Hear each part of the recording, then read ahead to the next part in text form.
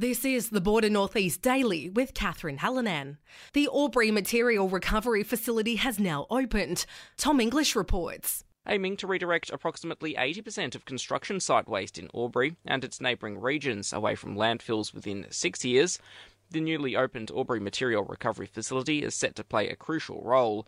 Unlike accepting household waste, the facility will serve as a designated dumping point for construction companies. With an initial target of increasing waste recovery from 15% to 60%, the facility, part of the Albury Waste Management Centre, is expected to employ 13 people. It will cater to Albury, as well as Wodonga, Federation, Indigo, Greater Hume and Toowong LGAs.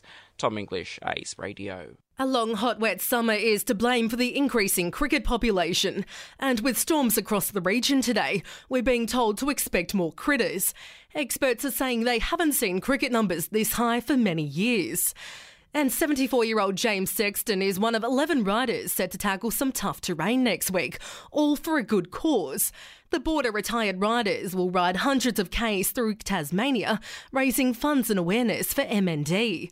Rider James Sexton says the ride has always been close to his heart. I've had a couple of friends that have died of MND, and I've had, when I was a dental procedurist in Albury, I had some patients that also died of MND, and it's a horrible, horrible death. And so we saw that there was a ride coming up for MND to raise money, and I thought I'd like to get involved. And first ride I did there was 2 of us, and then the next ride there was 15 or 16, and now this year we've got about a dozen of us going to Tasmania.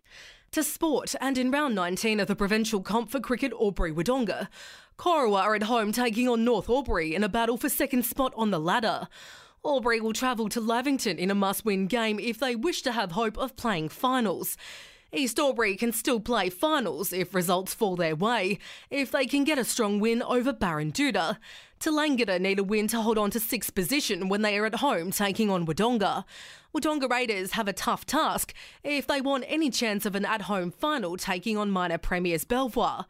And St Pat's need a win over New City to still mathematically have a chance of playing finals. However, their destiny will still depend on other results. And that's the latest news and sport.